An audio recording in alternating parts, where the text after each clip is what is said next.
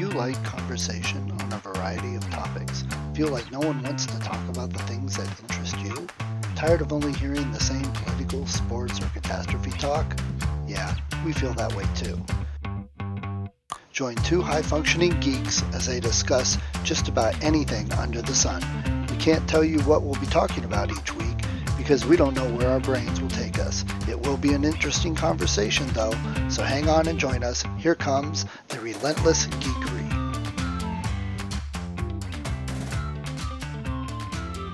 Good morning. Good morning. How are you? Very good. Oh, you got a nice winter scene going. I got BMW today. I had Fast and the Furious last week. So new exciting backgrounds.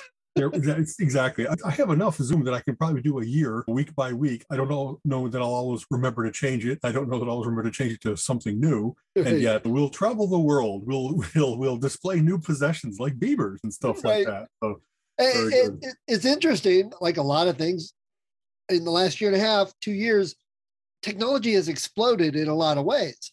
And people are doing a lot more Zoom calls for work, for everything, visiting parents and kids and whatever. So the number of companies that went, hey, I can give them a free background, and then everybody that watches that video sees BMW. Here, please take it. Yeah. Exactly. I've had a thing for years. I don't wear a lot of shirts like this one I'm wearing right now that advertises a company or something. Because I'm like, they put their name on it. I paid for it to advertise for them. I'm like, I've always been weird about that too. I really don't like being somebody else's billboard, especially when it even goes the other thing of the most expensive ones, the polo shirts or whatever like that, are like, wow, that it's not that I'm you're defraying my cost. You're charging me more for being your advertiser. But then, I've also seen like there's replies to that where instead of having the polo, they got a little crocodile on them. I think that was from JCPenney or something like that. Yeah, I think so. It's funny. I really purposefully try to be very brand unaware so that when someone says, oh, that's Le Croc, they're very fancy, it couldn't tell you. Found it at the $5 bin because Yeah, that's what I do. Okay, if I'm going to get some, because admittedly, like this sweatshirt, I have literally had this for, 18 years. And it still wears what's a little warm, but it is a better quality made shirt. They're not all that way. But I go to the thrift store and I'm like, oh, look, this $50 pair of pants is $3. That's right. Colleen, I have lots of nice clothing because Colleen dresses me better than I dress myself. So I've got a creme bleu. I got this beautiful maroon with stripes, and it really is. It's nice, but it has worn very well. But even those things eventually wear out after a while. And so then I'm like, this is supposed to be fancy. And now I feel like I'm committing sacrilege by wearing it where Scott, a hole right where this thing joins together or something like that. And I don't know, I don't tend to wear elbows, but I tend to just get it phrased on the seams or something like that. Or I'm a big guy with big thighs, and I have any number of like sweatpants that have worn out in the crotchular area. Right. And then it's, how bad am I going to let these get before I think I'm embarrassing myself in public? You get to that stage of, okay, they're green sweats, I better wear the green underwear so that in case it does peek out, it's not like white. And you know what I mean? I would rather get more wear out of them than for sure avoid embarrassment. No, just, and also, what do I really do nowadays? I'm on the computer mostly. I go brief local shopping. I'm not going to work. I would never wear these things in true public, but it is funny where I wear this in a Giant Eagle, and then I drop something in the aisle, and it's, I got to make sure that I am not facing somebody else, because that'll be the reveal of, my God, that guy has just destroyed. It's the Alan Ball comedy show. Oh my! And I never let it get to that point where I'm actually like free and easy. I'm actually outside my clothing, and yet there must be times where you wear clothing you don't expect to be. I'm going to have to, like I said, bend over, run, something like that. And then you put it in a different position than just walking around. So there really, believe it or not, America, have been some clothes that a guy is willing to retire when they really become just like too dangerous, too much a weird spectacle. And I just don't want them. I have had things where the pocket wears out. And like the first time that I lose a coin or a pen through a pocket hole, I get so pissed that I throw them away. I just can't stand that idea of, this is usually a secure thing and I never have to worry about it. and it wasn't my wallet, thank God. But you know what? The minute you get any kind of thing like that, if I put keys in there, those keys are going to continue to wear away at that existing hole until I might lose something important. So there are some things. And having said that, I like lounge pants. You probably have noticed that. You know, I, in my various stages of my life, I've been like Mr. Blue Jeans and then Mr. Dockers. And then I just probably, wow, almost 20 years ago now, got a pair of lounge pants. And that is, of course, pajamas. I call them lounge pants because what kind of a man would wear pajamas in public? But my younger brother got me one that has like Happy Faces or Dr. Seuss characters or something all over them that really are only for the inside. And I don't think I'm a person that needs attention, but I just decided to wear them one day. And I got like compliments, sometimes maybe snide, but most of the time, like I really wore lounge pants. I see many people wearing them now. And I've never been the fashion forward guy. I've never been the one that was ever going to be a trendsetter. And yet, because I'm unembarrassable and because I like bright colors or the kinds of things I wanted to wear weren't like Skoal tobacco type things. I don't advertise for those kinds of things. But if it was The Simpsons or Dr. Seuss or Marvel Comics or something like that, it's another fun little signifier of my relentless geekery that I really don't mind letting the world know that I think this is amusing. And now I see people wearing them, and I've gotten also, once you start wearing them, then other people say, that's a gift idea right there, ain't it? So my brother-in-law, John, just for this last Christmas, I had given a list full of music, all the albums that I haven't gotten yet or box sets that I like and stuff like that. And he got me some of those, but he also got me 4 pair of lounge pants because he likes them too. And then the way I can get a cover is because Al wears them and then I'm allowed to wear them. Not allowed, he's also bold. But he just was, and he got me good ones. It wasn't like, oh no, right now I'm wearing John's taste. No, he got me Marvel Comics. He got me cool. I like interesting fractal patterns. I like cool color combinations. And hardly ever does a guy think that he might be able to pick another guy's taste unless you just go with, I got you a t-shirt and I got you some jeans. You know what I mean? That's safe. I wear a tuxedo because every other guy is happy to be penguin number N. Right. Know? But so a whole big screed about that. But it's funny, once that started to catch on, the way to find those, a lot of what you just talked about, you don't find those at the high price store. You go to Target and Kohl, and where they have them for $8, $10, $12. And sometimes they wear better than others. I've had some that I really did have to get rid of. Some I actually hurt, like where I tore a seam, and then I really didn't want to stop wearing them. One had Christmas trees on them. And so these are like my December pants. So then, but you go and you try to find like, you know, I don't know how to sew well enough to attempt it. You go to a seamstress and see, that'll be $10. But they cost me $10. So, you know what I mean? Right. I have you 3 pairs of lounge pants that are in the to be fixed pile, but will I ever do it? Because it seems weird to double the price of them because I blew them out. You know what That's I mean? the same thing I've talked about with the tech. I could upgrade, but where does it cross the line from upgrading to I have a whole new computer now with the same case? Exactly. And for the lounge pants, so we were Christmas shopping and I saw this pair of lounge pants that had ramen noodles. And that is like Jason's go-to. He'll eat ramen noodles 4 or 5 times a day. And I'm like, oh, if you get something that really suits someone, that's a wonderful find. You know what I mean? I go carrying them over to Gina. She pulls out the cart. She goes, look what I found for Jason. It was the ramen noodles. But so you both had the same psychic. Okay. Oh, it's even better. She took Adam out and Adam comes walking up and goes, here, let's get these for Jason. And it was the same. It's okay. You know, we know Jason. I have the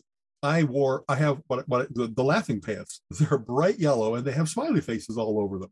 So they attract a lot of attention. You don't expect to see a 300-pound canary walking around.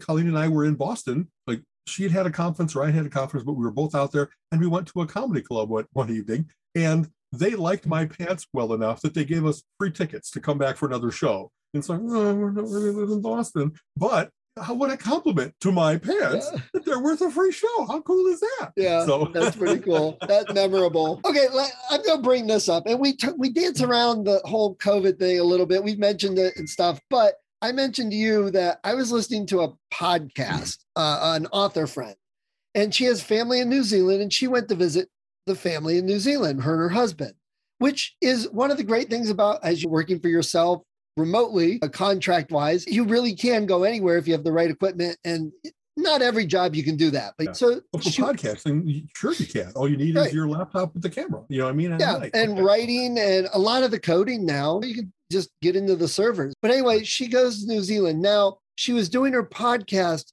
from a hotel room because when they got there, they were told, like, get in this hotel room. You are not allowed to come out for 2 weeks.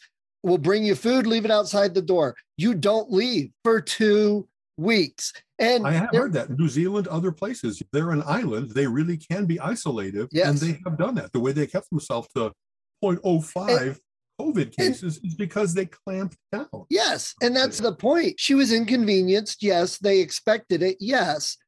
But it was more important to visit her family. But then they knew they weren't going to catch anything and they weren't spreading it day by day. And people are not dying on New Zealand anyway because of once this. You're out, it's back to normal because it isn't. Right. Okay. Yeah. So it's that what you and I have talked about, that question of, yes, she's inconvenienced, but it's saving lives. It's helping the whole world.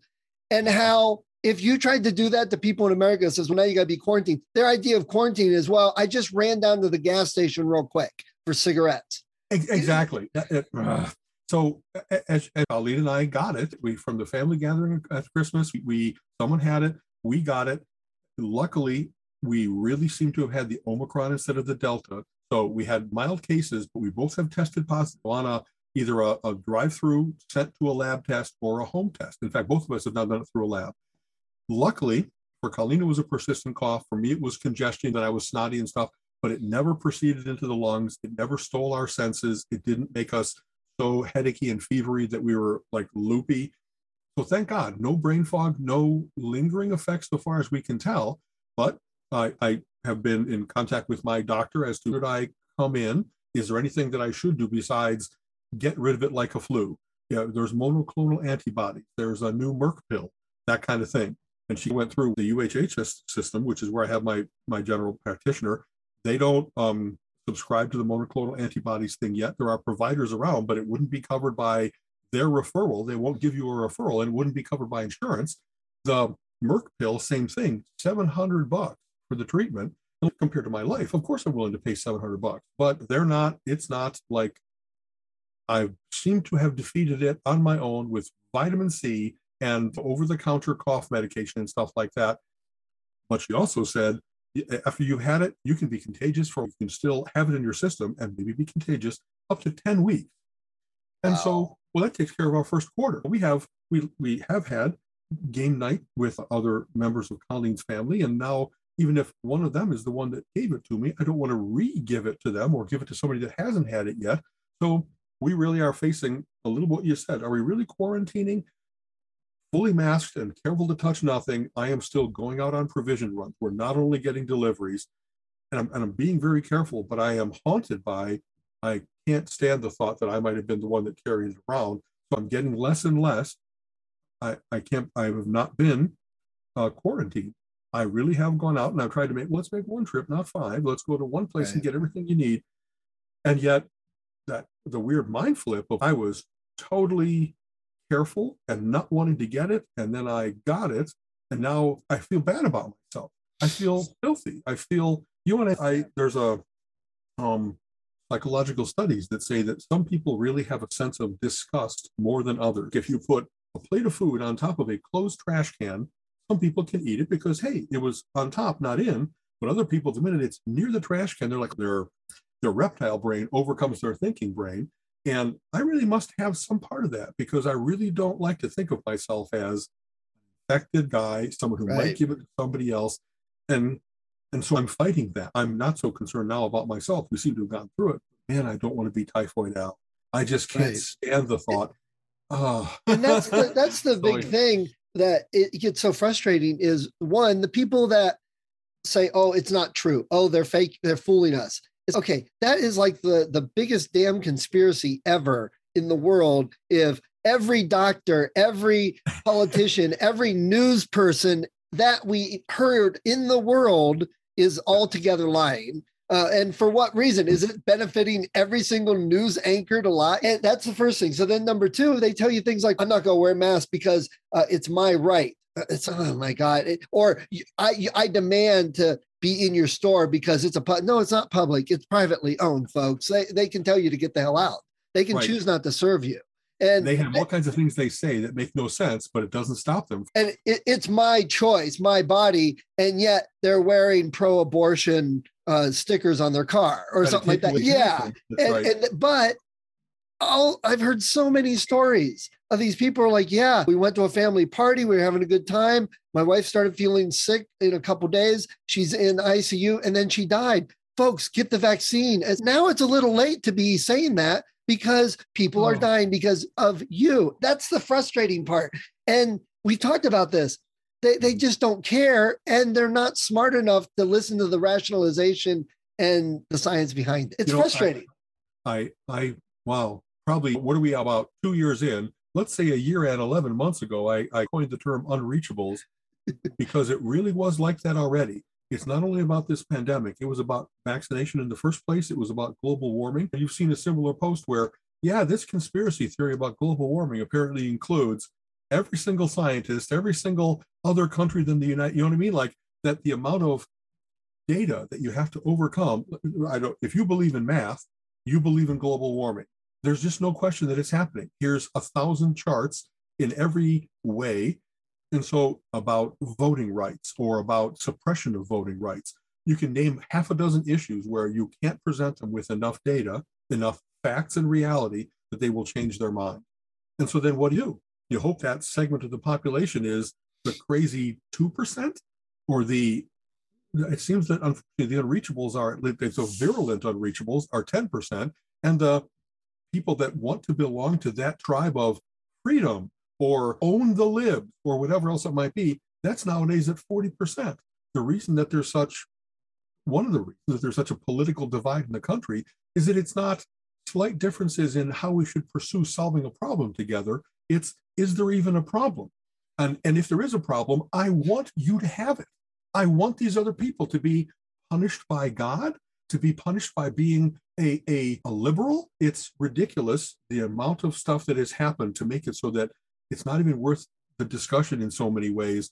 And especially as a politician, it's not worth the discussion. It is just a matter of get the votes. We have to get this done. We have to fix our roads and our bridges. We have to put out testing and treatment for the pandemic. The reason that we're here, the reason that I call it COVID-45 instead of COVID-19, is because we had a pandemic response team and they handled as Ebola and SARS and whatever else was trying to get into our country. We were far more porous than New Zealand, but we had pretty good protocols. And Trump disbanded all of that. So our initial overreaction to what he kept calling the Wuhan virus was because we didn't do any of the checking. We didn't do any of the isolating and quarantine when we found something. It was all disinformation and just shambling from non-solution to non-solution, but never taking on. The way you deal with a pandemic is you quarantine the people that you have it and you distribute the cure and you make sure you reach herd immunity as soon as you can. You don't wait for 800,000 people to die. You don't say things that will include the impressionable, the unreachable, to give them the armament to say, I'm just not going to do it, no matter how good the vaccine is, et cetera. So we're so much in this problem of our own making. And we've said this before too. God, I don't want anybody to die of this. But if someone's going to die, I want it to the people that brought it on themselves. Darwinism. I just can't stand the fact that all of us, all the healthcare providers, all the store clerks, all the restaurant workers, you and me, we're all at risk because of this incredible stubbornness and this incredible selfishness. And so it's like, die then. Die, get it over with, get out of the way. Right. You know, at least this way, you'll be less around to infect me. You'll be less around to vote crazies in that won't do anything about it. You know what I mean? You'll be less on the school boards trying to make our kids not learn how medicine works. Right. It's ripple effects throughout society that we really have to get rid of the mad dog. When the mad dog comes running down the street, you don't try to convince it. You shoot it and keep it from getting to your children. No, don't go shooting anybody. Please don't go thinking that it's an analogy. The virus, to shoot the comet that's coming at the planet. Don't look up. Yeah, I was just going to say that. Don't blow up that asteroid because we could mine it and make trillions of dollars. As I talk about some of the costs of these things, right now the government is handling this quite well with, yes, there's about to be many billions from what I understand, COVID tests, available so that everybody can get home testing and stay safe.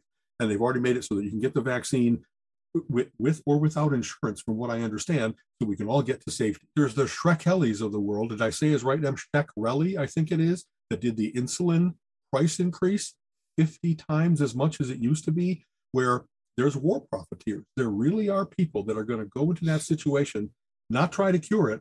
They're loving having this opportunity in the middle of chaos to fucking pound people for money.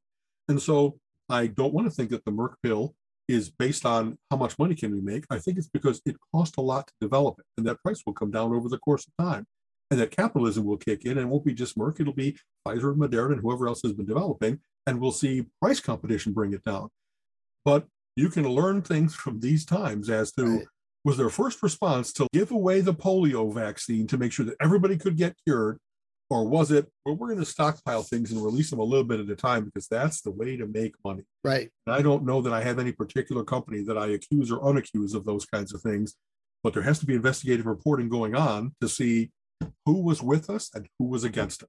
Right. You know what I mean? Who's about, you can't talk about how you're a right to life person. But even that, and it's so jumbled. Who do you believe? Because I know people that say, no, they reported it on Fox News. You go argue against a news agency? Yes. Okay, but because you said Fox, yes. But that's the thing. We've always told our kids to listen to the authorities and investigate it. The news, well, we've got the news outlets, but they're totally biased now. It's very difficult to know. And my you know what, though? I don't think it's difficult. I think it's just yes. than it has been. There are all kinds of regular immersive things that are continually monitoring the news media. You probably have seen, who is it? Ad Fontes puts out the cool pyramid-looking thing that says, on the basis of factualness and on the basis of bias, who should you be listening to? Right. And it isn't InfoWars out here, and it is, there's wackos at the left and right, but in the middle, there really is Reuters, which is pretty much vetted news and unbiased. And exactly. Yes. Go to these sources up top. But that's my point, though, is you get the people that will find the one that is reporting what they want to hear and listen, and then they'll say that's more my point. And like, for example, my uncle, who did not get the vaccine, does not want the vaccine, even though his neighbor died from COVID. This is the other thing. And you mentioned the home test. His neighbor died from COVID, but they said, no, he had cancer. That's what killed him. And Gina works with people that said they got tested. It's on their record. They had COVID. She said, no, I didn't really have COVID. That's not actually it. And so why get the home test if you just go, it's not true? I hear you. Before I use the term unreachable, I've seen the term fact resistant human, because it really is that there's all that kind of like how. So I talk about this. I believe in consumer reports. I think that the way to be able to know how good something is to have an unbiased source, test it out, look at all the different factors and say, here's a good car, here's a good washing machine, et cetera, et cetera. That information has been out for 100 years. It's been available to us for 100 years. And yet you still have Suzuki Swift that flip over in a turn and someone sees it and goes, that's a sharp looking automobile. I think I'll buy that one. Make sure it's in black because that's macho. And like, but it's a death trap. It's the Corvair. It's the Pinto that bursts into flames when you ram it. Don't you care about a little bit of what you care about yourself? Don't you care about your family's going to be in that car with you? Don't you care about not buying? Name the product that does have, some things have hazards and some things are safer and some things just more effective. I want a laundry detergent that's going to clean my clothes and not look like candy to my children so they don't pop a Tide Pod in their mouth. And there's too many examples of where people really do, as you're saying, talk themselves in or out of something and just won't budge once they get there. Well, Carl Sagan went into it a lot in a number of his books about how getting people scammed is a lot easier than to convince them they've been scammed. They just won't let go. It's ego death. It's I made a mistake, and they can't. Come on, we're talking about some of the same people that are disgruntled because they can't smoke inside a building now. So they stand right outside the door. So you have no choice but to walk through it. And even though there's signs that say 25 feet away, they're like, yeah, it's my choice. I don't want to smoke elsewhere. Too bad for you, blah, blah, blah. Absolutely. This is the same. You're running down. It's kind of funny. You're running down my list of what I thought were the signs. Think of how bad drivers are. How many bad drivers are that don't check what's going on around them, that are hyper aggressive, that blame others for their mistakes. That's the mindset that's going into what we're having problems with pandemic and global warming and with smoking. Since the 60s, 60 years now, 2 generations of people, we've had absolute proof that it leads to lung cancer. And we still have people that can't stop themselves because they're addicted, will argue about how bad it is for you because I had an uncle that smoked for 60 years and he died of an auto accident instead of lung cancer. But so you don't get statistics, you don't get numbers. And there's just too many examples of if I can't convince them with facts and statistics, what's the mimetic game that I have to play so that I can penetrate in there? And there's really good people at messaging, at mimetics, that are like, let me tell you a story. I don't need to hit you with the number is 88%. Let me tell you a convincing story that's going to hit you in your emotions, in your reptile brain. If I can't convince you that it's about yourself, then maybe it's about country. It's about God. It's about protecting your family. What are the deep things that might matter to you? And sneak the truth in on you by linking it to that, because they sure are good at linking terrible things to those causes. You know what I mean? When you must have seen them, there's ads going on in Ohio for Bernie somebody that calls himself proudly a Trump Republican. We have to build the wall. He was a legal immigrant, so let's keep all the illegal immigrants out. And just the whole litany of none of that is true. They don't cost us more in healthcare. They aren't the rapists and criminals. All of what he says is all so fear-based and right. So ugly about how to hate. And yet those advertisements, somebody's happily paying for them. And if he gets in, we're going to continue that terrible litany of, like, how much of a fence does Ohio need? You mean to keep out West Virginia? You mean to keep out, how is Ohio caring about the right. fact that he's on now, a year before the election, every time that we watch Wheel of Fortune and Jeopardy, our guilty pleasures, why are we getting horrible ads from this guy? Shouldn't they have some standards for, you're a show about facts, Jeopardy, don't let this nut bar on. Is that the guy that was the Secret Service agent for Trump and he quit? Maybe it's a different guy. He was a Secret Service agent for Trump. He quit and he has a radio show now with 9 million some viewers. And his whole platform is they're setting things up to get the truth out so that the Republicans are prepared to take things back in 2024. That's his thing. So I don't know if it's the same guy, but the fact that there's not only one guy that we have to worry about that's saying that kind of stuff, the election was stolen. No, proof after proof that the vote counts were good, that the only people who were committing vote fraud were the bad guys, the Republicans, not the good guys, and that everywhere that there was a fair election, the right thing happened. Biden won, and convincingly. And now what they're trying is what they've always tried, not to have better policies and convince the public of those better policies. It's how do we do voter suppression? How do we make it so there's laws on the books now that say if the electors don't agree with the result of the popular vote, they can vacate it and vote how they want. And that used to just be called an unfaithful elector. Now they're making it, and I use the term wrongly, it's not the elector, it's like the governor or a panel of people, maybe the Congress for that state, that they can overturn election results. That's not democracy. That's not republicanism. That's not anything but a banana. It's everything that they're accusing everybody as like a negative turn. Oh, those fascists. Oh, and they have no idea what it really means and what would designate somebody as a fascist. They just throw it out because it's evil and bad. And then they turn around and do exactly what because they don't know what they're really saying and they don't know what it really means. One of the things I've had to come to grips with, and maybe this is early on, I think I've talked a little bit about, I had some bad things happen in college, but thank God they happened early when the stakes were small, because that's when I first discovered just what liars people could be, how shameless they could be in their lies, and how for a seemingly small reward, they were willing to really fuck somebody over. Really, like the 30 pieces of silver that they were willing to accept for a betrayal, it was so small that it was like, wow, this isn't even climax of a book I've read where there's a huge betrayal and it changes the course of the war. No, this is, if I can just get a little more popcorn, I will fuck somebody over. And I didn't want to believe it. But after you've seen a couple examples, and then you get a little bit more attuned to, all right, this new person is sounding a lot like the old person in terms of a little snakiness, and there's a little too much fervor in ways that it doesn't match the gravity of the thing.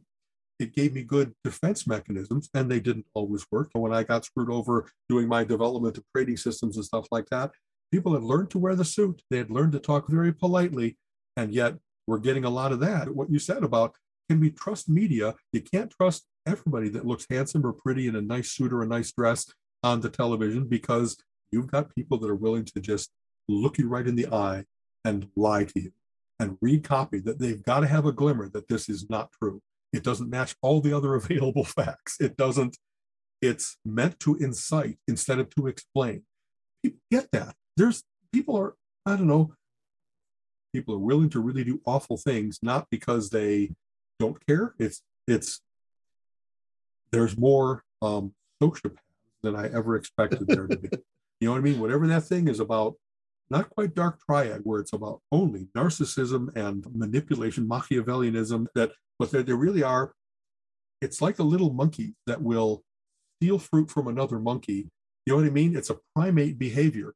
It isn't about whether they should do it or not. It's, can they get away with it? Are they? And I have to admit that a lot of humanity, 50% is like the level of decent. And for the 50% above, yay. For the Desmond Tutus and 50% are not. They're on the make. And sometimes they're on the make all the way to crimes we had to make a crime so that we would stop people from doing it again by putting them in prison. You know what? It just, it comes back. It almost reminds me a lot. And I wasn't really a part of this. I was too young. I've just seen the stuff. But this kind of reminds me of the whole way of thinking of when the soldiers came back from Vietnam and people were yelling at them and spitting on them and stuff. It wasn't their fault. They were doing their job. They were soldiers protecting their country, protecting the people. A draft. They had to go. That's exactly and we've changed our attitude on that. And people have realized the problem and mistake, but it's that same thing again, is people are that type of thinking. It just keeps coming back around. And I almost half jokingly the other night told Gina, I says, maybe that's the problem, that we haven't had a good world war in too long. We've had several crises, Afghanistan and after the towers and everything else, but it was not a war. And I don't mean that to help all the warmonger profiteers either, but everything just keeps dividing us. And when the towers fell, it brought us together. I don't know what's happened since then. You know, what changes? It brought us together in terms of really hating the fact that it happened. But what were some of the first things that happened? Let's get anybody in a turban. And the most peaceful people on the planet were mistaken for having been the Arabs that did it. And oh my God. And people started going after like Japanese. What the heck? That was Pearl Harbor 100 and some years ago. Whatever. It's just stop. It's really tough to read current history without realizing how manipulated we have been so many times. Back in the 50s, John Foster Dulles, we don't have just bad guys currently. We've had them all throughout history, and the number of regimes that we overthrew, the number of puppets that we put in place, the amount of money that exchanged hands, or wars that we started CIA-wise, it's horrible and startling. And I have not been able to think well of the United States in a while. Recently, just us talking about, hey, we're going to go after the wrong country, not the country that really bombed those towers you just mentioned, but because we just don't like this guy, and we've decided we need to focus for all this hate, all this anger, all this opportunity to make money, and the confluence of all that, you know what I mean, that how much money was spent there, that bales of money were lost in the desert. We can get somebody going on there. We can get somebody in there that is more on our side, so we get better deals on the oil, and all of us politicians that are involved with making money will make even more money. You know, I'll tell you what, do you think that happened? One of the things that I really hate about our current situation is if they had gone in, and this is a terrible thing to say, done what you said, taken over the Middle East to make sure that we could all have less oil prices, OPEC ceased to exist, and that we control it all. That's not what happened at all. They did not guarantee an oil supply to a country. It wasn't a national defense thing. They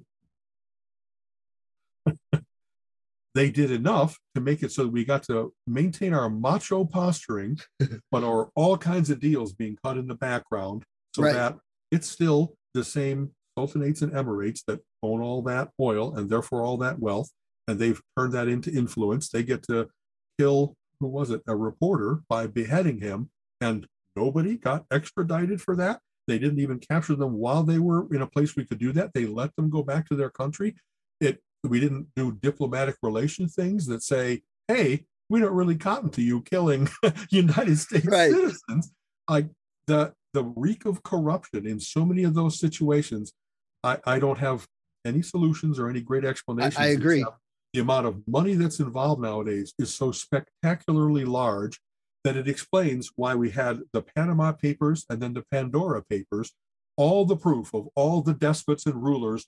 And it's not just third world country people. Right. It's all kinds of people in the first world that are hiding money in the Grand Caymans and the Isle of Man and whatever else it might be. But there's so much money that they can just splash around to pay off everyone, to buy silence, to kill those who won't give in. How many reporters have you read about that got car bombed because they were, and how many people were poisoned with plutonium, and how many, there's just such incredible influence now that comes from money and fanaticism that all I, as a little tiny citizen, can do is steer clear. My saying this in a recorded podcast is like, what am I doing? You know what I mean? That's true. Well, thank God we don't have 7 million listeners, because here's my thinking mostly. I've got a friend who's very politically involved. He tries to keep up. He tries to vote good. He tries to go to whatever to support what he believes in and all that. I think that's great and wonderful. But I also think personally that it's mostly a waste of his time, because anything he does is not really influencing any of those politicians. Nothing he does is going to make them change any of their policies or anything if it's going to benefit them in some other way, because there's other companies, there's other groups that are like, hey, you know that bill for the space program? We want this warplane added onto it so we can get that to go either get that or stop the space thing. So they add it on. It has nothing to do with it, but it gets added on. So then it gets killed by everybody. Oh, good, we won. Right. Or maneuvering instead of the some lobbyist or some group says, hey, we really want this bill. Here's an extra $500 million. Me going to a lobby in Columbus, a rally in Columbus, doesn't affect anything. I don't care who stops. I don't care who stops and says, yay, good for you guys. We love you. We're voting for the people. We're listening to you. They're not. It just so happens that that rally coincided with this company that gave them $500 million. Yay, look, we did what you wanted. Yeah, what an amazing coincidence. Yeah, and the people around me, there's nothing I'm going to do or say that's going to make them go, oh, man, you're right. I see that. They either already think that or they don't. And that's the end of it. I've got a friend, he's flying, not a friend anymore, really, a friend's father. He is flying the American flag upside down because he doesn't feel he's in America. I'm like, then leave. Get on a plane, go somewhere else, and you have that choice. But you seem to be staying here. You seem to be enjoying the house you purchased with the job you have. It's such a contradictory thinking on that. It's, you know what? Let's geek it up a little bit. Yeah. and honestly, because it's a good segue. One of the series that I really have come to enjoy is called Repairman Jack. Yes. By F. You mentioned it a bit last week. Exactly. And the reason I first found them was because there was a great pull quote on one of the books that Stephen King says, one of my favorite summer reads or something like that. That they're deeper than just a beach book where it's meant to be fluff. But the premise is that there's a guy that is people's last resort. When somebody has really been screwed over by the system, by a criminal, by dark forces, if you will, you can call Repairman Jack and he'll equalize it somehow. He'll steal back what was stolen from you. He'll make them feel pain so that it's either justice or revenge based on what has happened, if you will. He'll find kidnapped people, etc. And there's, 15 or 20 books that are a series of those adventures. Mystical, because it does have influence of the Rakshasa, demons out of India are somehow involved. They tie into what he calls the adversary cycle, where it's also, there's been vampires and, if you will, forces of light and darkness that have been on the planet for a long time, and they involve human beings and some eternal beings in this eternal war. So he really has what's called like the secret world book that goes into all of this. The reason it, of course, applies to this is we need a Repairman Jack. Maybe there really are people that are like, if I got screwed over in my job by a bad boss, he harassed me, and then because I said something, they didn't listen to the whistleblower, they got rid of me. There's got to be someone you can call and say, find out the real information and make sure that the entire public knows about it. And what if the public doesn't do anything about it, then make sure that this guy, you name it, gets hurt somehow to make up for how he wrecked someone's life very willingly, very evilly. And so the books have, while the other big adventures are going on, there's all kinds of those little comeuppance. You know what I mean? And I know I've read in other series, and I'm not sure, it doesn't come to mind, it's a military mindset that you know that you have to stay within your mission parameters, that you're given a job and you do that job and you really can't fight the entire war. But it's also, there are certain things that not within my sight. You know what I mean? You have principles, you have ways you have to be, and you can't turn away once you see a crime, know your duty, know that something has to be fixed. So I've read about that people will put themselves at great risk because instead of putting their head in the sand, they will stand up.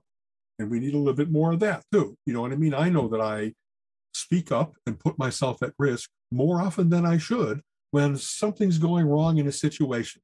You know what I mean? Because sometimes I'm not speaking for myself. I'm like, everybody's going to let themselves get cowed into silence by this monster? No freaking way. I not be the fight, but the 10 of us can fight. I'll just be the one to speak up. And sometimes because of my size, I am the guy that steps up because I can't stand it. So I'm hardly that. I'm not Mac Bolan, the executioner, with my war against the mafia. But there's also things about, think globally, act locally. We don't want the world to slide into crime, into corruption, and so forth.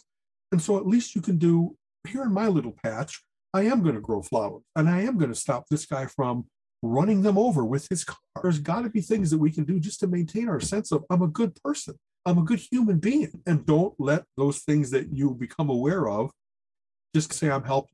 No, don't learn to be helpless. You have to stand up. If you don't stand up, you don't stand a chance, as Genesis said. So it's got to be true. The Genesis, the band, not the book, by the way, to be clear. I more often quote Genesis, the band. So it really is, I can't think of it, but there's other characters similar to that I can't let that go. And people like that because it's the fantasy. It's I wish I could. It's the lone wolves. Often Jack Reacher is one of them. You know what I mean? There's orphan books by Greg Hurwitz. Really love them. A guy that really was used to be an assassin and finally got out because he was asked to do one thing too far. And so it's, wow, how do you get redemption when you've already done 30, 40, 50 of them? But then he's a perfect weapon, right? He knows how to do all this stuff. And now the fact that he's being turned not on people for whom a profit can be made from, but on people that are ordering the killing in the first place. Yeah. You start to clear out the corruption using the weapon that might have allowed it to exist in the first place. And that's a good American feeling. Right. So. Yeah. And it's actually, those are popular for the same reason Harry Potter is, because we can empathize and relate to them. And it gives us that fantasy of, boy, I really need somebody that could go stop my neighbor from revving their engine at 3 a.m. and take care of it. It's that type of comic book line. Comic book vigilantes have been around for a long time. And whenever that uneasy detente that they have, Batman wasn't always cooperated with by the police. He was pursued by because, you know what I mean? He's taken the law into his own hands. You start to see that kind of, why do I agree or disagree with some of the things that we see going on here? I don't want riots. I don't want people breaking stuff up and stuff like that. What I don't want even more is someone putting themselves into the riot situation and acting as if he's then only defending himself when he's the one that put himself at risk. And it wasn't vigilante justice, because justice doesn't enter into it. It sure seems to be nobody has a gun that doesn't want to use it, and he found his turn. So Kyle Rittenhouse fully acquitted, and yet that's not justice. What happened there is a terrible tragedy, and I know I've read legal opinions that say once you put yourself in harm's way, you lose self-defense. You put yourself there. You didn't find yourself in a bad situation. You sought out the situation. Then you can't claim the way to do self-defense would have been stay the hell out. He traveled across state lines with a borrowed gun. I don't see how that fits. Oh, that poor boy being caught in that bad. That's vigilante revenge. That, like you said, that's been Batman back and forth. And people, I know people would say that back in the 70s, oh, Dungeons and Dragons is introducing kids to the occult and teaching them magic and all this. And Batman, people go back and forth. He's evil because he's vigilante. He's teaching our people to take what they think is right into their own hands. Oh, you let that shopping cart go and it dinged my car. Well, I'm going to bash your brains. But they're missing really the point. They're just taking what they want out of what Batman was. He always had that honor to stand still in a corrupted society and controlled by the criminals. And the idea of proportionate justice. You don't go to a jaywalker and blow them away. They've actually had characters, one called the Fool Killer, that was like that. For next to nothing little crimes, he went maniac and was shooting people and saying justice is served. And so it's, wow, that holds that mirror up really well to what are we buying into when we say that lone wolf vigilante justice is okay? No, there has to be a sense of proportion. Let the punishment fit the crime. You don't kill someone because they stole a little bit of money or whatever else it might be. And the real courts have to contend with that. Someone, Les Miserables is based on you stole a loaf of bread to feed your family and then you went to prison for how long, a decade or whatever it was. We are always contending with that. And in fact, boy, this is such a huge topic. Cancel culture often says it's yes or no, it's right or wrong, it's 1 or 0. If you do anything, the only way to do it is the nuclear option or whatever term you want to use for this. But our whole system of justice is based on there are different size crimes. There are different numbers of years you go away or fines you have to pay based on what you did. And it really is that a robbery or a burglary is a crime of property, but when you harm a person, it's worse. Or rape a person, or when you do harm from 100 people at once, it's worse. And so you can't take one standard and apply it across everything because there really has to be proportion and nuance. And there's mitigating factors and stuff. But people rush to judgment or so much have revenge instead of justice in mind, or whatever the reasons are this is happening. But maybe it's that feeling of helplessness. And when they finally can do something about it, boy, they got a whole bunch of built up anger that they're going to unload on people forget you're innocent until you're proven guilty. We're going too much to the guilty unless you're proven innocent. And tried in social media, not tried in the court. I've brought this up and said it, and we've seen it with Johnny Depp being probably the big prominent example. He was kicked out of jobs. He lost acting jobs. He was just ripped apart online. All these news articles because Amber Heard said how abusive he was.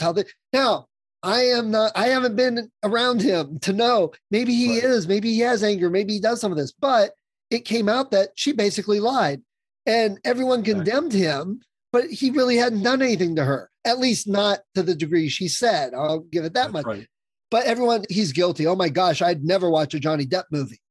Okay, but you're wrong. I say this because that's what I lived through. I lived through this. I could have been completely pariahed from Boy Scouts, from the Girl Scouts, from martial arts, from my friends because of what my ex did. And I don't think I think what it was, enough people understood she wasn't quite right in the head and they believed me and trusted me. So that helped. And I got ahead of it. That helped. But it was the same situation. I was like, at first, what am I going to do? I'm done. My life is over right now. Right. If this is what stands. Funny, I don't really talk that much nowadays about She Who Must Not Be Named because it's 20 years ago. Your she that must not mine. That's right. Exactly. And what am I saying? It's not 20, it's 30 years. We split in 92. But while things were weird and I was seeing what happened and how she'd talk about it with her mother and that it wasn't at all the fact, it wasn't the truth. When I saw, you say that she did all kinds of terrible stuff. So a little bit, once again, we find parallels. The things that she accused others of doing was what she was doing. And yet by being the one to say it first, by being vehement about it, that was her smokescreen for what was going on. Yep. So the accusations of what a bad guy I was, it's like, who do I have to talk to, collect evidence for, make sure that the image I had of my divorce proceeding was going to be, here's sweet little blonde, she who must not be named, in her pinafore dress, and big football player hulking Al, and he's going to be like, why don't we just throw this guy under the jail? I believe everything that she says and fuck him. And only because I have a pretty good reputation for not being like that did my friends believe me and listen to what I was saying about what's really going on. She's throwing things at me. I boy, I don't want to say anything about it. I'm so Right. happy that chapter of my life is over. Right. But I sure had that taste of what you're talking about. I really don't know that I can get to proving the truth here. I need to get out of this situation because it's only going to get worse. And I don't want to be the person that, am I trailer trash? Am I really a person that we're going to have our neighbors hearing us yelling at each other? I am not trailer trash. Right. She's assisting me in getting to that. So Well, forever. Oh, in, man. in my Ugh. personal Ugh. life, I took care of that. There wasn't a problem. But court was completely different because around here, they totally believed everything she said.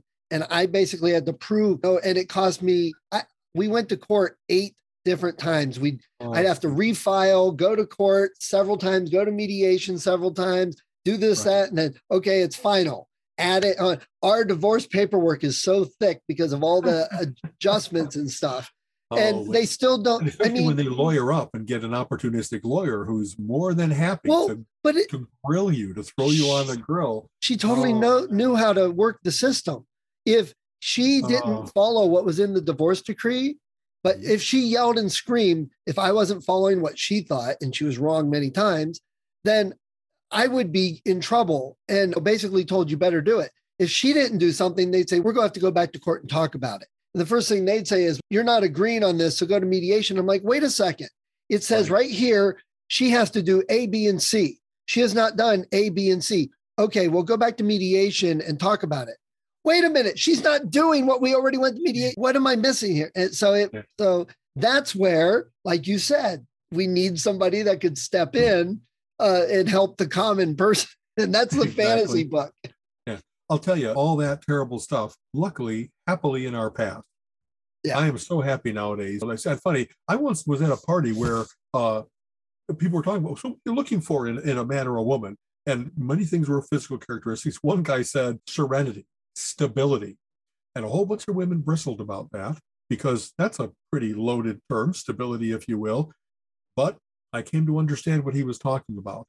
Colleen and our life is so pleasant. It's so even keeled. We both think and feel the same level of things. There's no hiding anything. There's no getting angry about anything. We're really well suited for the temperaments that we have. And I didn't always have that. I've had in the past some people that rushed to judgment or that were vengeful or whatever else it might be. And man, when you can't go home, when your home is not a haven, your life is fucked. And I just didn't have that for a while. And now I have it in spades. Us getting through all this COVID stuff, being around each other all the time, we don't wear on each other.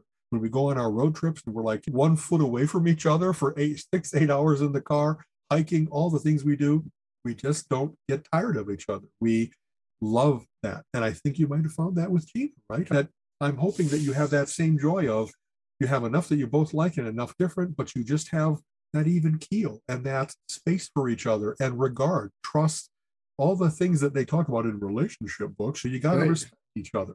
And she is just she's so brilliant. She's so beautiful. She's diligent. There's like the top 20 characteristics you want to have in a person. She's got them. And I try to be worthy of that. So I hope that she sees those things in me as well. And it must be terrible to be like, wow, I was 2 years into the marriage and I decided I loved her, but I didn't live like that. You know what I mean? You just, the big consolation after we were done with everything, she was engaged, not just dating, but engaged to 3 different men in 1 year, got married, and 9 months later was filing for divorce. And when I actually knew the guy, because we graduated together. And so after it was all done, I asked him what went on. He's like, she just changed. It was like she was trying to get me mad to argue with her. And she was pushing me, trying to get me to actually get physical against her and stuff. And he said all the same things she used to do to me. And I'm like, okay, so justification. Because she saw it work. She got away with next to murder. Yeah. And then she's, round 3, round 5. We've known people that are like married and divorced 3 times. And it's, boy, how did she convince 3 different guys? Because the guys didn't consult beforehand? Because the warning flags came out early enough? You know what I mean? It really is. It's amazing the serial marriers, but then the ending is very similar. Right. Yes. And, it's like, wow, they did the same crap. They they've learned, well, every time I do this, I get a house. Every time I do this, I don't think it's mercenary. I think it's much more deep-seated than that. There's there's psychologically things that we could go on about.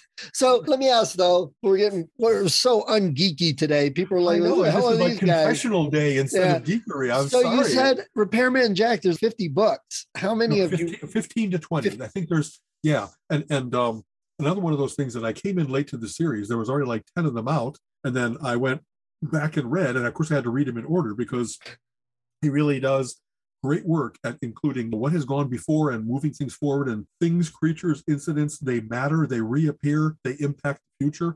And in fact, I think he would often in the back say, here's what I have planned for the future. The last 2 or 3 books were what was called a river novel. I don't know that I intend to come to a conclusion in the book so much as just stop. And you know what? The page 1 of the next book is going to be so right after the last thing here. And it was the big rush to Night World, to where the bad guys get the upper hand, and are they really going to be able to come through? So they're really high quality. And he also has a new series out now. Sometimes we talk about this. It isn't only that you like that series, you come to trust the author, that they're producing good things. So F. Paul Wilson is now writing the Panacea books, where they're not a medical mystery, but there's a cure-all that figures into it. And he's using a little bit much like Michael Crichton. He looks at what are current technological issues that we're going through. Can we cure anything? What species on the planet are intelligent or not? Maybe even more so than human beings. And how would we respond to that? And so they're just well written. They're a great combination of big issues and little things that make people. And so I'm just devouring them. You know what I mean? I was very happy to pick those up. And I love when you find out. And I'm always happy when it's, okay, a new book out in that series. I might even stop reading what I'm currently reading when the John Sanford book comes out. I really like his Lucas Davenport books, and he's got multiple series. Another one of those that's a great summer read. And another one where it might have been Stephen King that said, if you're not reading John Sanford, you should be. It's I Trust You, Stephen King. And so I started reading those. So you don't want to know how many books he receives for people wanting to get little blurbs that quotes. It's very coveted to get that. And he doesn't do it just because they're big and famous or because they're hot or because they paid money or anything. He honestly, if it looks interesting, he's read things that he just ran across, literally saw it and said, that looks good, picked it up, read it. So he wrote a column for Entertainment Weekly, if I remember correctly, for at least a year, maybe even a little bit more. And it was a great column because much of what you're talking about, he wasn't doing it because his publicist said, hey, this guy could use a bump. He has wonderful varied taste and just talked about, here's movies that I like and here's books and et cetera. It was that category that I love, where if I didn't tell you about this, you might not find out about it. It's obscure, but you should seek out Blood Simple, the first Coen Brothers movie, because it's excellent. You know what I mean? And out of his 50 columns, 40 of them were, maybe let me make a note. Right. Make sure that I listen to Stephen, because and what he also he's talking about worked out just fine. I like his taste. And what he doesn't do is say, oh, I saw that and it sucked. Oh, I read that and it sucked. He just says, these are the ones I like. He could have read 50 other books before he came across that one. He just doesn't say this sucked or I didn't like it. This is what I like. So, that's something we've talked about doing this a little bit on the show. We really should have book of the week, music of the week, whatever else it might be, because I think that we have enough knowledge of the field and reasonable enough taste, good taste, that we really could be.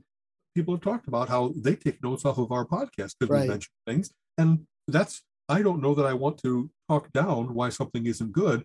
The whole world is such an amazing drinking from the fire hose experience nowadays. There's so many things to choose from that it's important to steer people towards the good stuff. Maybe a little away from the bad, but much more towards the good, because there's so much stuff that unless you might not discover it on your own. So if there really are, I'm just finished reading, like Fantastic Four has a new series.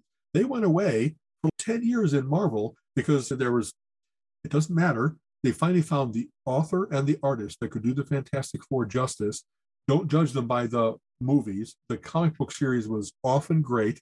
And as with Comixology now, I get to read more current stuff than I have for a long time. Used to have to wait for it to be a graphic novel in the library. You know what I mean? Once I stopped buying regularly, I really fell out of knowing what was going on.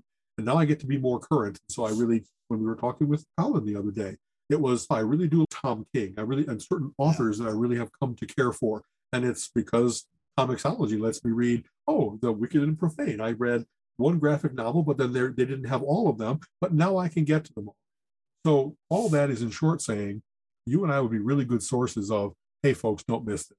You might not have heard of it, but this series on Netflix, really good. This paperback novels, and I tend to be a series reader more than individuals, you know what I mean? But all kinds of, we really could pepper the world with, don't miss this, it's really good. We've been trying books, the Iron Druid books. Oh my God, they're so great. If you've not read those, the Benedict Jaka Alex Veris books. Oh my God, you should read those. We've been trying on the show notes. If people are listening and they don't go to the website, they should, because just about every show has links to books, to movies, to music, playlists. We've been putting stuff like that up there. But we should go back. Not all of our episodes have great extensive show notes. Not all of them are transcripted, but we've got programs to do all that. That's what we should do. Compile the great big relentless geekery book of recommendations. Honestly, Stephen, that's really a good, we're how many are we at? I've lost track. 80 episodes or something? Yeah. 80 something.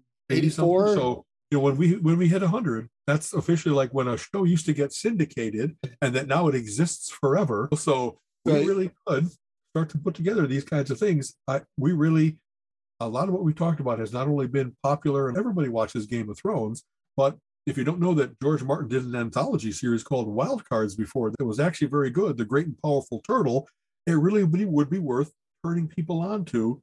Some of our favorites and as I go through the vaults, right now it's been mostly comic books, but I'm going to, just in going through this last year's books, to get them off the stairs and box them up and bring them to the vaults, because the stacks were getting too tottery.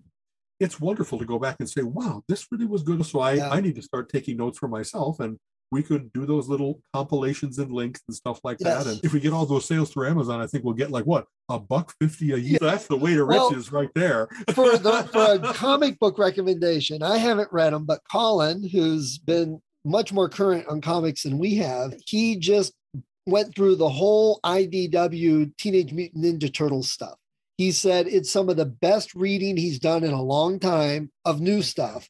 And he's just absolutely loved it. He kept running out of his room to tell me about this. And every morning when he'd wake up, let me tell you what I read last night. So that's his comic recommendation. I really did always love those, not just the early issues where it was silly and parody. They really have been, they created a whole cool universe that started with aspects of Marvel and grew into its own thing. And that's a good recommendation. Okay. The newest one by IDW. They've rebooted it several years ago.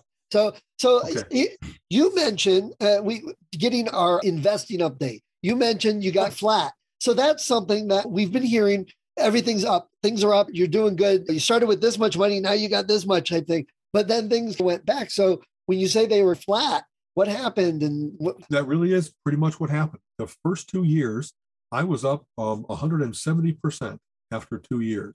Like the market was doing maybe not only 8, which is the usual actuarial number, not 18 or 28, like they'll do if the market's doing well. I was well up on the market because I had invested lots of tech, lots of med tech, lots of communications, things that were doing very well for a number of years. While the market was doing well, my high volatility growth stocks were doing even better. And then this last year, with the transition from Trump to Biden and all the uncertainty that the craziness of Trump followers are trying to inject into the system so they can retake power, and I don't mean to overly politicize it, but that really is a lot of what's happening is the market likes stability. The market likes thinking, if we just do our job and roads stay open and deliveries happen, supply chains are available, all will be well. But what have we been reading about? Supply chains are disrupted. The pandemic is affecting not just us, but the entire world. The great resignation with people stopping all different kinds of jobs.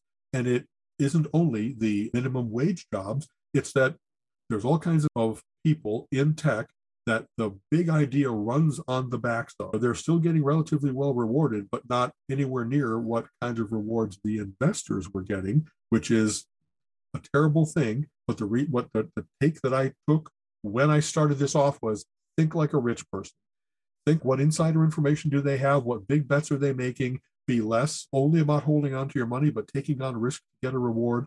And that worked for 2 years. In the face of a lot of this uncertainty, and big caveat, wow, this is just all armchair quarterbacking, isn't it? There are so many levers, so many factors that go into all of this, that what I am mostly is frustrated and determined to hold on to the stuff I have, because I think that every single one of the companies that I have is a good company with good ideas, good management, will do things in the future. But this year was just, I ended up 8% down for this year after having been up 170. So I didn't give it all back. I'm still well up compared to what I started off with. And yet I wasted a year, if you will. You know what I mean? When I'm trying to get to 5X in the course of 5 years, you take a year off. It's now my things have to explode. Right. They have to go like gangbusters to make up for this straight line across instead of this nice steady upward slope. So I did I bought some new things. I did slight changes to existing things based on by reading a lot about the market and what Motley Fool was telling me about our confidence ratings for various different things. I got entirely out of certain things because, for instance, big real estate company not only were they handling information about things, but they actually started to buy houses, and they thought that their algorithms would be able to say, we can buy these houses, flip them, if you will, and on a national level and in various different markets, because we think that the things are going to go up. You know what? Their algorithms proved not to be true, and they got, or at least not as effective as they thought they were going to be. And so they got back out of that business, but took billions of dollars of loss. And that, of course, affects the price. And so I'm into Zillow and Redfin and Opendoor because the real estate market is ripe for disruption. It really is. That all the things you know about Remax and Century and all those kind of things, there's so much money that goes into the withholding of information, not pure capitalism, not anywhere near good capitalism. It's much more guild and withholding of information. And the more that these guys get in and say, we're in service to the customer, the home buyer, and to the seller to get you a fair price, but we're going to move all of those points of friction, all those points of tension. We're going to make it as easy as possible. And it shouldn't be that you can just like, hey, I flipped on my phone and bought a house today. But it sure should be that you don't have to spend 10% when you should be able to do it for 0.5%, et cetera, et cetera. So there's a number of, and another, let's see, there was an Arabian country that had great prospects, but the more that it became obvious that they couldn't trust the accounting cap that is generally accepted accounting principles, they're not everywhere. Much of us and Europe and Australia, if you will, the first world, that you really can trust the books, and there's penalties for being fraudulent and so forth. You start to get into China, for instance, and there's so much government intervention and perhaps collusion that it isn't as trustworthy. A lot of people are still pouring money into China because, good Lord, the market is huge and the opportunity is there. But it's not, you can't compare apples to apples in terms of, do I really know what the risk factor is, what the T is? Okay. So I got out of at least the one Arabian country that looked to be, there's actually now lawsuits being filed.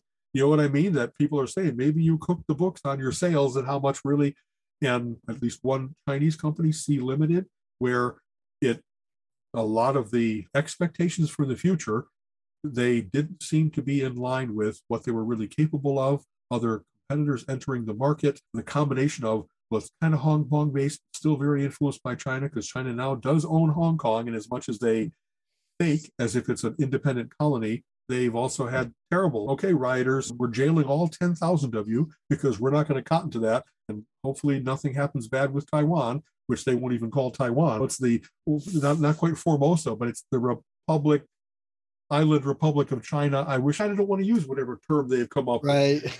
So I think I'm out of I have 100 different companies in my portfolio, and I've pulled back from 6 based on that kind of news. A big change in officers, and we don't trust the new management as much. And officers that we found out we really couldn't trust because they did shenanigans, competitors entering the market, etc. But having said that, I am still in, and for instance, MedTech. I am happily into who's winning the game.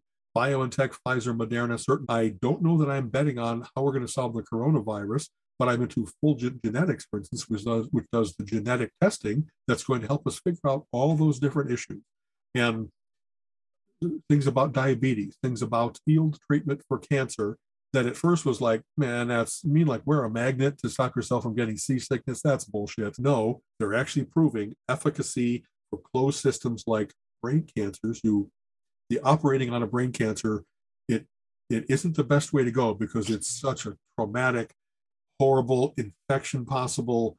The person is never the same way to go, if you will. Right. But if you can use electric fields, to get the cancer to shrink because you disrupt at the point of mitosis how it can grow more cancer cells, it's out of wonderful science fiction, but they're showing it works. Those are some of the bets I've made. Will that happen next year? Might take a while for everybody to adopt the Da Vinci robots that Intuitive Surgical makes use of to do remote operations. And yet, that's the way to go. This robot in this hospital gives you access to all different kinds of things that you might not have the staff that is skilled enough, specialized enough to do these various different things. But from remote, you can call in the world's experts and be able to do exactly that pancreatic operation that you couldn't do otherwise. Right. So I know I'm dropping a whole bunch of names in here, but like Tesla, I'm into Tesla, and they are a huge success story. I'm like 400% up with them because they're doing everything right. It's not only that they have the car thing going, they have better battery tech. They as they get their cars out into the market, it's not that was all nice stories, but not reality. It's actually that the cars are proving to be amazingly good quality, and that there's still a lot of pushback against automated driving, that is, driver not involved driving, and there have been some accidents. But I guess the whole point is really more accidents than distracted by your phone drivers, drunk drivers, teenagers that take too much risk drivers. And it's kind of like, please, teenagers, I'm not defaming you, but the statistics support that your brain is not fully formed about how to take risk until you're like 25. That your parents' insurance company raised your rates so much is because now you're on the policy and you're a much worse risk than your mom and dad. So having said that, you know what I mean? Right. Yeah, we should do a whole thing on automated driving because I've read a bit more about that and statistics. I just that there's so much tech that goes into. I really, there might be a few mistakes, and we have to figure out how to handle that, the tragedy of it, appropriately and legally and stuff like that. But the cure that it's going to make for all of that, I'm getting too tired, but I won't stop. There are not enough people in horrible, bad traffic situations are paying attention enough. People want perfect, and that's impossibly expensive, but we've already got excellent.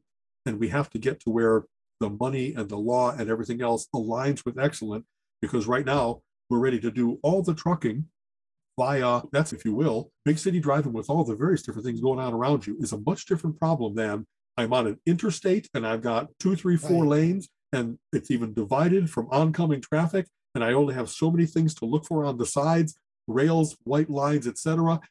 We could be automating all kinds of things partially, just like Segways didn't make it into the regular population, but in big warehouses like and post offices and stuff like that, they're fantastic. Letting people be able to move that much farther and safely, and it's like we have to find the right uses for these things. I love that. So looking ahead to this year, with things COVID are once again completely up in the air, it seems. My company's conference that goes on at the end of January, for the second year in a row, it's been postponed. And they just literally canceled it days ago. It was supposed to go on in 3 weeks. So with all these, Colleen's is the same boat. They're still talking about doing it, but I don't think it's going to happen. Yeah. Omicron is here. Anyway. And with all the supply problems and stuff, I've got some Kickstarters that were supposed to be delivered a year ago, and I'm just starting to hear that they're coming.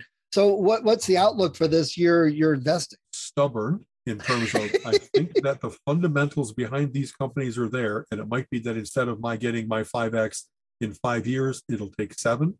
But there's nothing that I want to bail out of except all the ones where the fundamentals weren't good.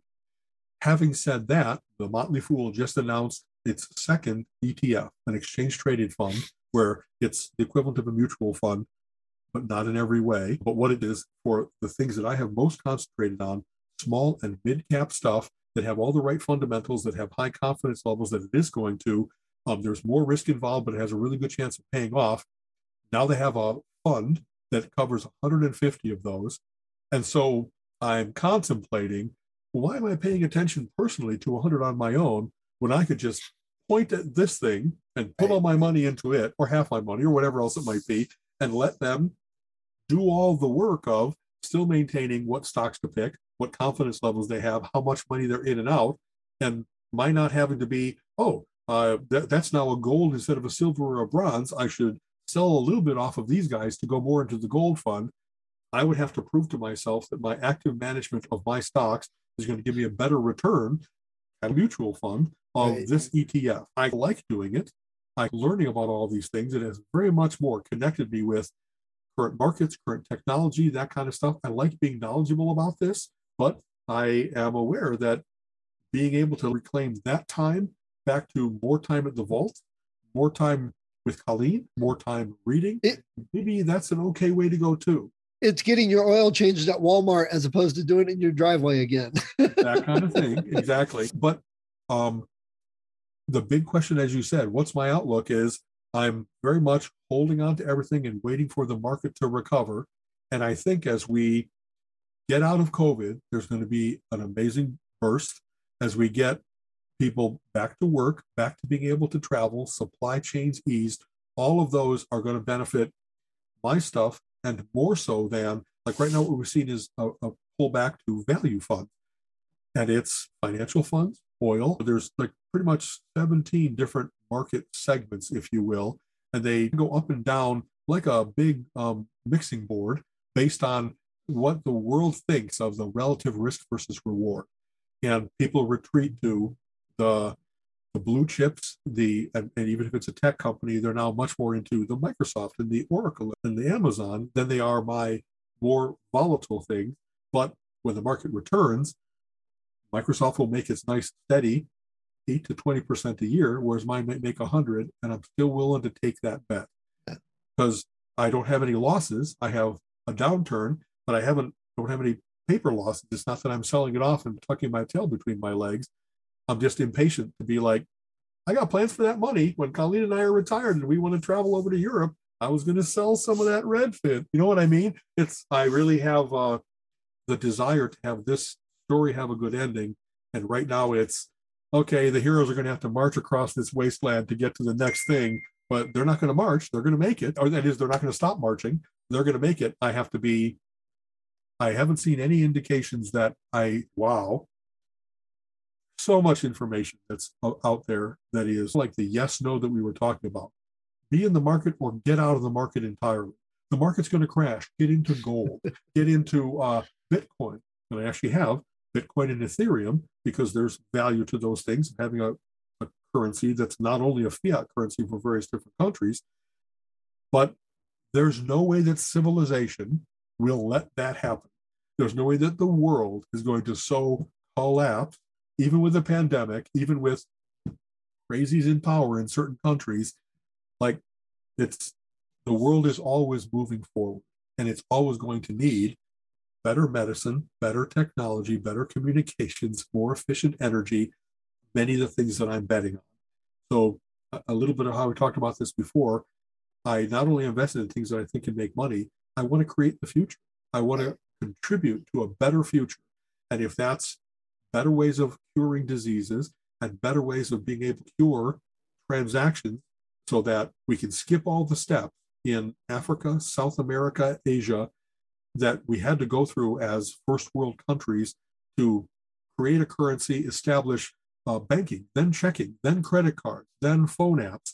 If we can jump past all that with Mercado Libre, I really believe in giving everybody the ability to have, if you have a phone, you have a bank. You have the ability to transact in the world instead of it being, I got to go to a currency exchange and give them 20% of my check to get it cash or whatever the current rates are. I know they're not good. I know that they shouldn't even be there. Right. Making money off the fact that they provide this service in a usurious. So I want to create that better future. I'm not giving up on, hey, it's the pandemic. Back in your caves, everyone. back into being scared, everyone. No, I think this is a better future and I want to be part of it. It's the Roddenberry dream. It's a world. Again, we've said this, and I truly believe this, that once we find a planet, once we can get to another planet, once we find a planet that has other people, no longer is it American or Israeli or South American, Brazil. It's no, you're from Earth, plain and simple. That's it. And so much we have to get there, don't we? Yeah. We have to. You know what I mean? The fact that so much of this increased tribalism and hatred and prejudice is not that the world is shifting back to that. It's the dying gasp of the people that don't want that better world. They want this terrible world, in those terrible ways at least, to stay just where it is.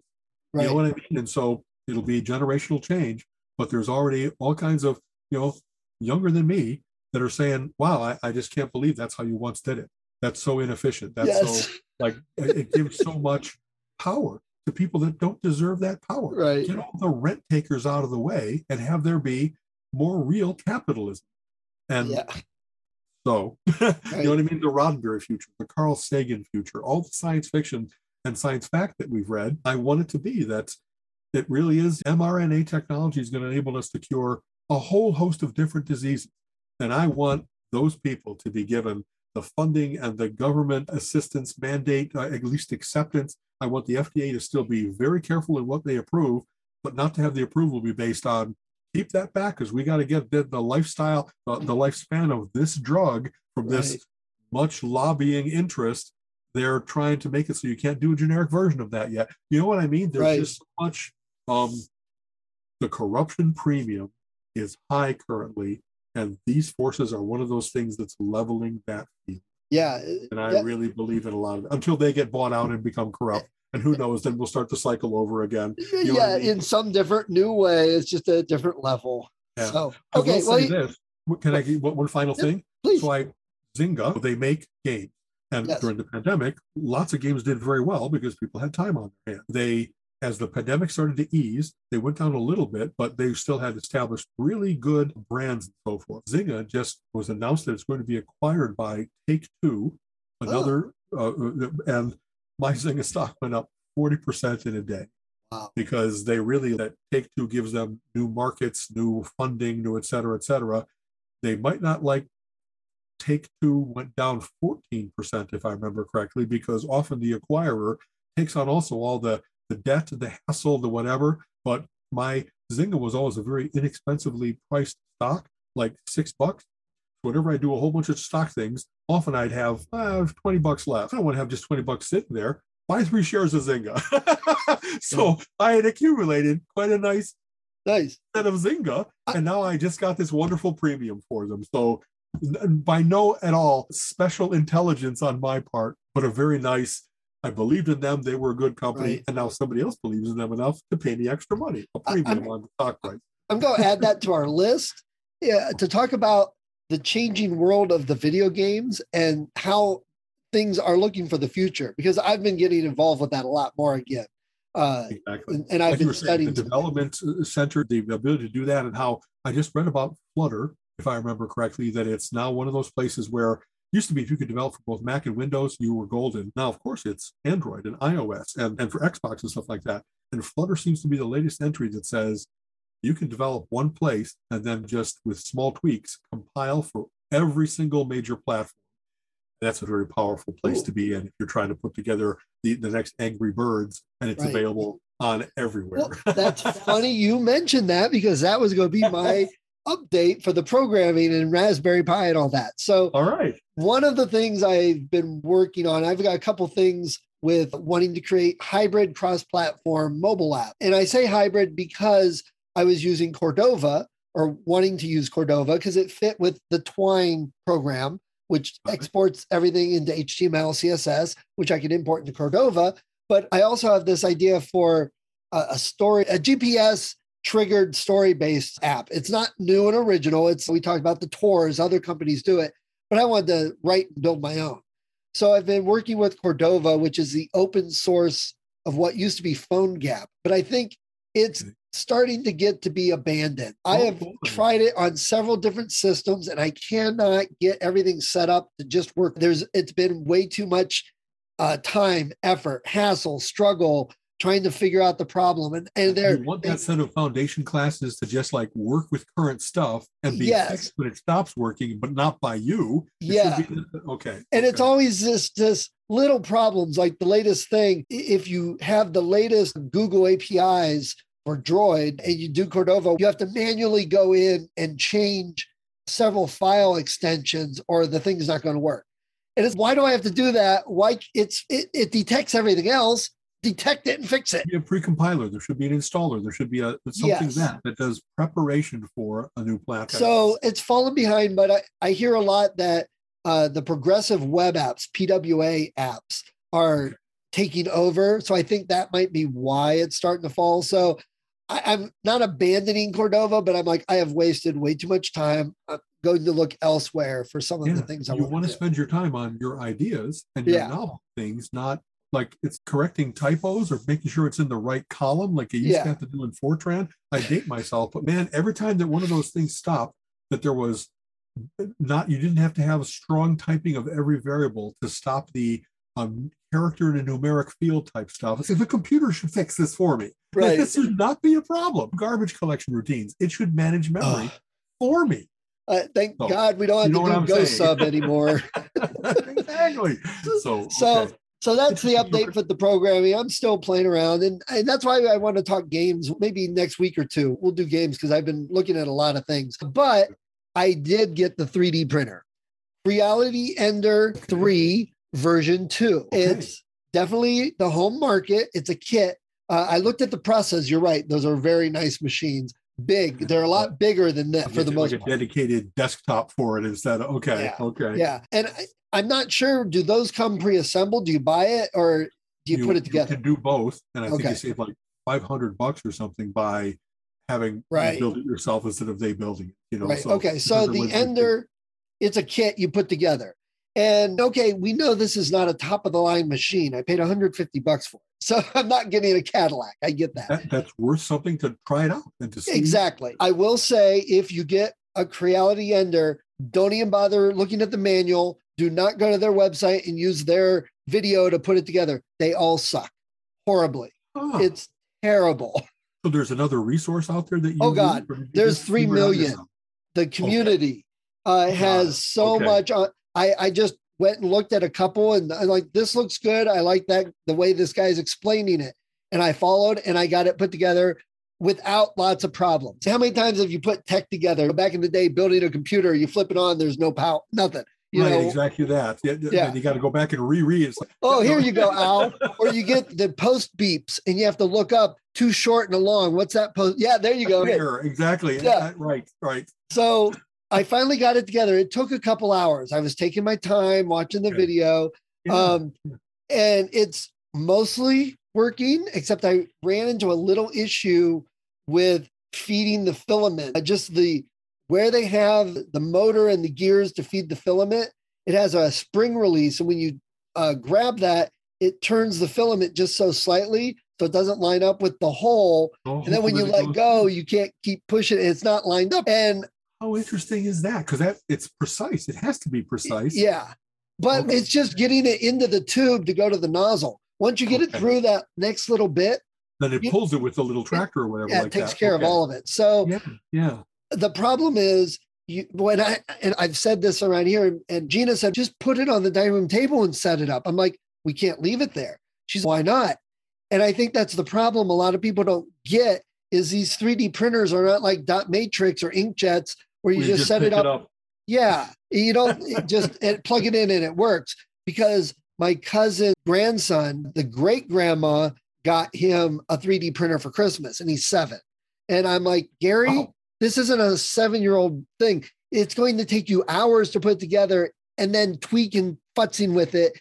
And then when it doesn't print right after 8.5, because I told Gina, I said, Gina, we can't put it on the table because it will take 8.5 hours to print. You jiggle it with somebody walking by and it's ruined. Oh, I had said that, but I don't think people understand unless they're really thinking and seeing it.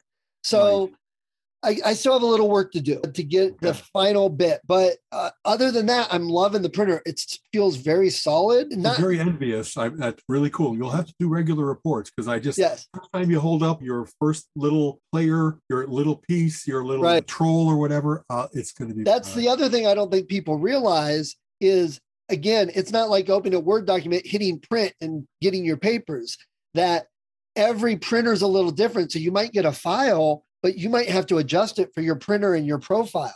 And that I'm learning all these terms. But for example, the one this guy said, like Darth Vader, you have Darth Vader holding his arm with the lightsaber out. The printer cannot print without the support. So you have to sometimes go into the CAD program essentially and add a support, mark it as a support. So when it comes just to hold it up while it's printing, and then you just break it off. You're going to trim it off. Okay. And there's lots of, and the other thing you got to worry about is if their like head is sticking over underneath here, this is all open. You can't just leave it open or it just falls off. So you have to maybe slice it and do it in more than one print, or you have to put the support there, and there's structures internally, but things hang when it's printing. It's just, all these little things. How much do you have to either make it solid or honeycomb it, or what different kinds of honeycombing you use to give you the right amount of structural strength per filament?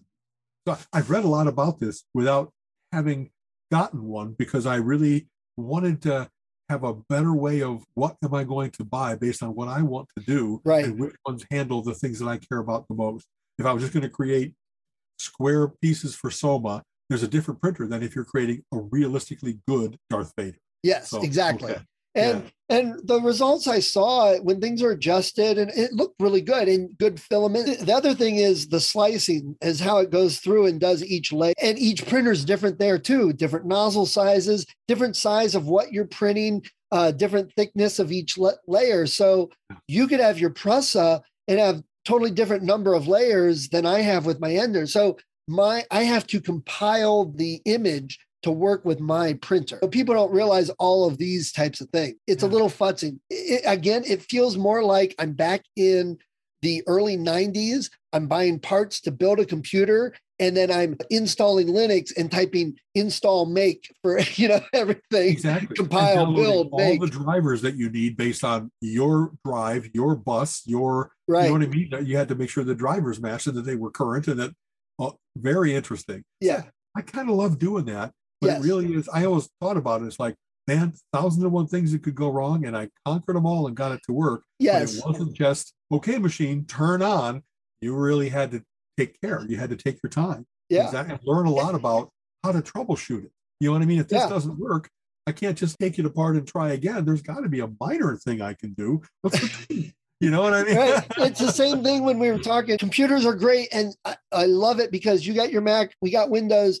You buy a system all done with the OS installed, you turn it on and you use it.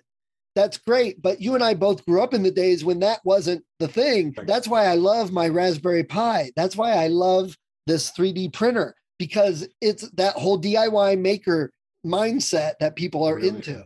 And I get that, really. Yeah. It's kind of funny. I think I got away from that a lot because I really wanted to be about what was I writing? What was I working on? But then after a while, I realized I was missing.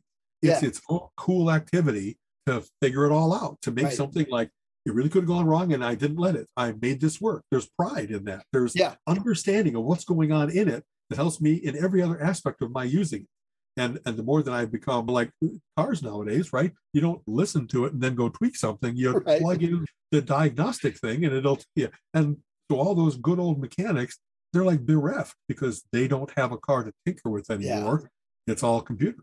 So, okay. All right. So I'll keep you updated. Hopefully I'll get something printed by next week. I'm going to mess with the filament. The thing is, I got to move it just to mess with it and then put it back because I don't want to leave it in the dining room. It's very important that it all be leveled perfectly. I knew that when I committed to getting one, I was going to have to see that's the dedicated, heavy, stable table that I'm going to put it on. And indeed, it isn't where I could bump it with my hip. Oh, there goes 3 hours of printing. You know what I mean? Yeah. And that's what we'll come across. But again, it was $150. It's fun to play with. And so if I get a couple cool little prints and then I get the bug and want to upgrade, I need to get a desktop. I need to get a new laptop.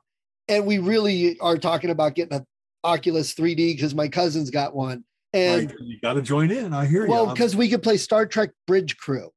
Okay. So if there's no other reason to get an Oculus, it's to play Star Trek Bridge Crew. Everybody gets their own assigned on the bridge. That's exactly awesome.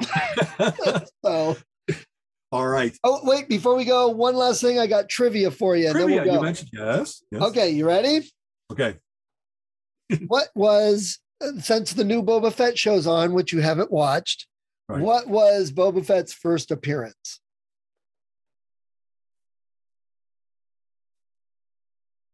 So it wasn't like, second movie, number 5? Empire Strikes Back? Yeah. No. Huh. In a comic book instead of a movie? Oh, no. Actually, I thought you'd know this one. That's Oh. interesting. I don't. Okay. So Was he in the bar scene but not speaking? Was he like No, visible no. because of the distinctive helmet? Okay. I'm going to say this because the answer has actually recently changed. And that's why I was saying the trivia. So my. Okay. his first appearance has been the holiday special. There was a little cartoon in it that introduced Boba Fett in the holiday special. Okay. But there's a new documentary on Disney about when they came out with the show that actually before the holiday special came out during the summer, Marin County was doing a parade. And since Lucas is there, they said, hey, could we get some Star Wars people? So they actually used costumes from the movie. There were actors walking in the parade in the actual costumes, and they sent the Boba Fett costume. So anybody who knew Star Wars was going like, who is this guy? That was it. They talk about that nobody knew who this character was walking with Darth Vader. What a great teaser on Lucas's part. Oh, yeah. That's funny. Oh, what a great piece of trivia too. I have never read that reference that he actually was first in live action in a parade, if you will. Yeah. Not that's the first time I heard it. Show, a cartoon, et cetera, et cetera. Yeah. Very cool. The cartoon is on Disney Plus. It's in the Legends stripe. You see that. So in fact, I have looked into. I've not watched all the Legends because I don't know. I just haven't. There's too many things to watch. Wipeout is, oh my God, I'm not watching all these important things. They got the old Ewoks and Droids cartoons, which are for kids. They've got that one from the holiday special. They do have the original Genndy Tartakovsky Star Wars when they did it on Cartoon Network for 3-minute episodes. They have that on there. It's cool. None of that goes away. It's all digitized. Now, It's all out there forever. And I love when they do that kind of repackaging, reintroduction. That I think I mentioned, I get all kinds of CD box sets that are like the first 5 albums from a band. And if I like them, I really do. So I just got the Stray Cats one. And that's one of the things I made an allusion to. Man, when you're in the mood for rockabilly, it's just the right thing. Just, I know that they're simple songs. I know that's a particular genre of music, but getting a whole bunch of Stray Cat strut-ish songs in a row is just like, I'm just ready to go outside and shovel the snow now because I'm energized. I added that to the list, so we'll talk more about Stray Cats in the future. There we go. And Brian Setzer. Exactly. All right, man, we got to go. Exactly. Long session. Thanks very much, Stephen. Later. Bye. Okay. You have been listening to the Relentless Geekery Podcast. Come back next week and join Alan and Stephen's conversation on geek topics of the week.